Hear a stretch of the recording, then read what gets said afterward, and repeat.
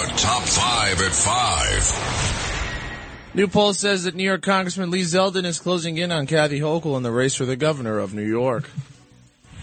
New NYPD statistics show weekly spikes in almost every major crime category.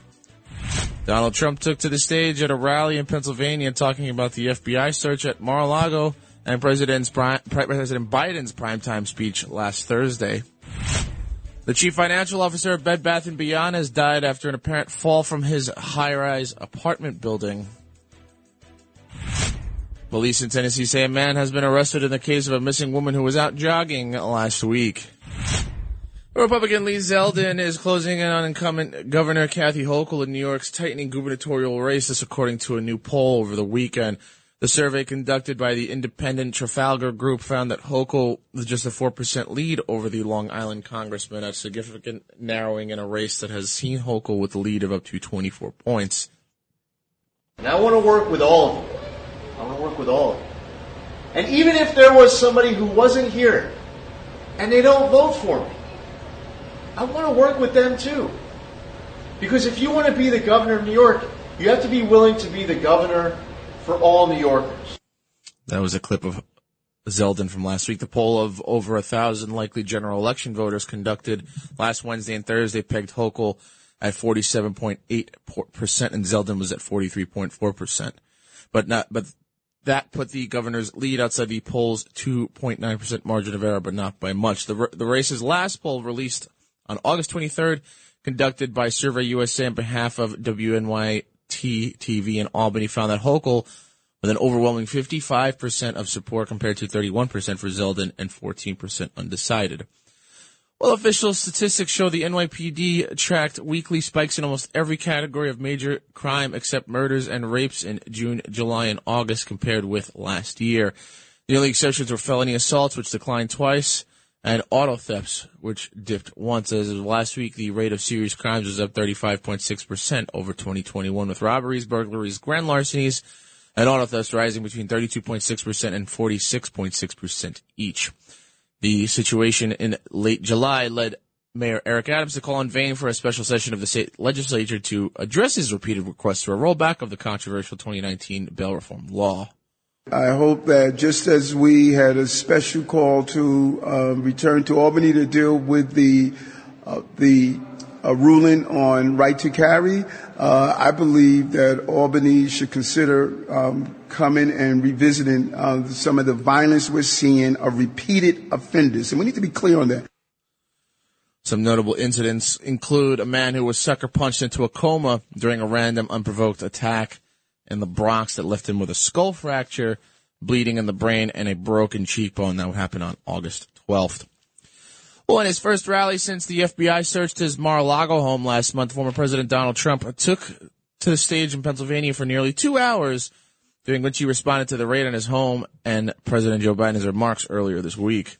I think Philadelphia was a great choice to make this speech of hatred and anger.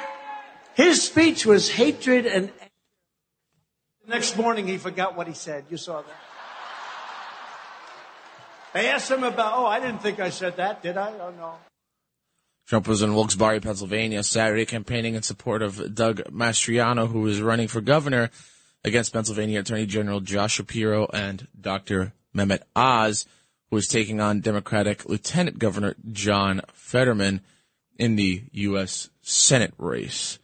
Trump praised both candidates while emphasizing the importance of taking back the House and Senate this November. Trump's rally also comes as fallout continues from the August 8th FBI search at his Mar-a-Lago estate, where agents recovered classified documents as part of an investigation into his handling of presidential records after leaving office. Continuing with the top 5 at 5, the chief financial officer of retail chain Bed Bath & Beyond has died. The company confirmed Sunday that Gustavo Arnal died on Friday. Arnal joined the company in May of 2020 after previous stints at Avon, Walgreens Boots Alliance, and Procter & Gamble. Here's Arnal back in 2020 on Cheddar News. We have not decided to pull back on coupons. Quite the opposite. We're undergoing a major transformation of our company. We've announced a roadmap over a 3-year period, and we're becoming a digital-first, omni-always company. Coupons is part of that. According to the NYPD, police found the 52-year-old unconscious with injuries showing that he fell from a building in Manhattan. He was pronounced dead at the scene, and the New York City Medical Examiner's Office will determine the actual cause of death. Police said an investigation is still ongoing. Well, police say a man has been charged with kidnapping and the disappearance of a Tennessee woman who was out jogging last week when she was forced into an SUV. Eliza Fisher has not been found, but Memphis police say that in an arrest affidavit, they have evidence that leads them to believe she was seriously injured in the abduction near the University of Memphis campus. Fletcher's family put out a statement over the weekend. Her uncle, Mike Keeney, spoke. Liza has touched the hearts of many people, and it shows. We want to thank the Memphis Police Department, Shelby County Sheriff Department, TBI, FBI, and all of the other law enforcement agencies who are working tirelessly to find Liza. The family has met with police, and we have shared with them all the information we know.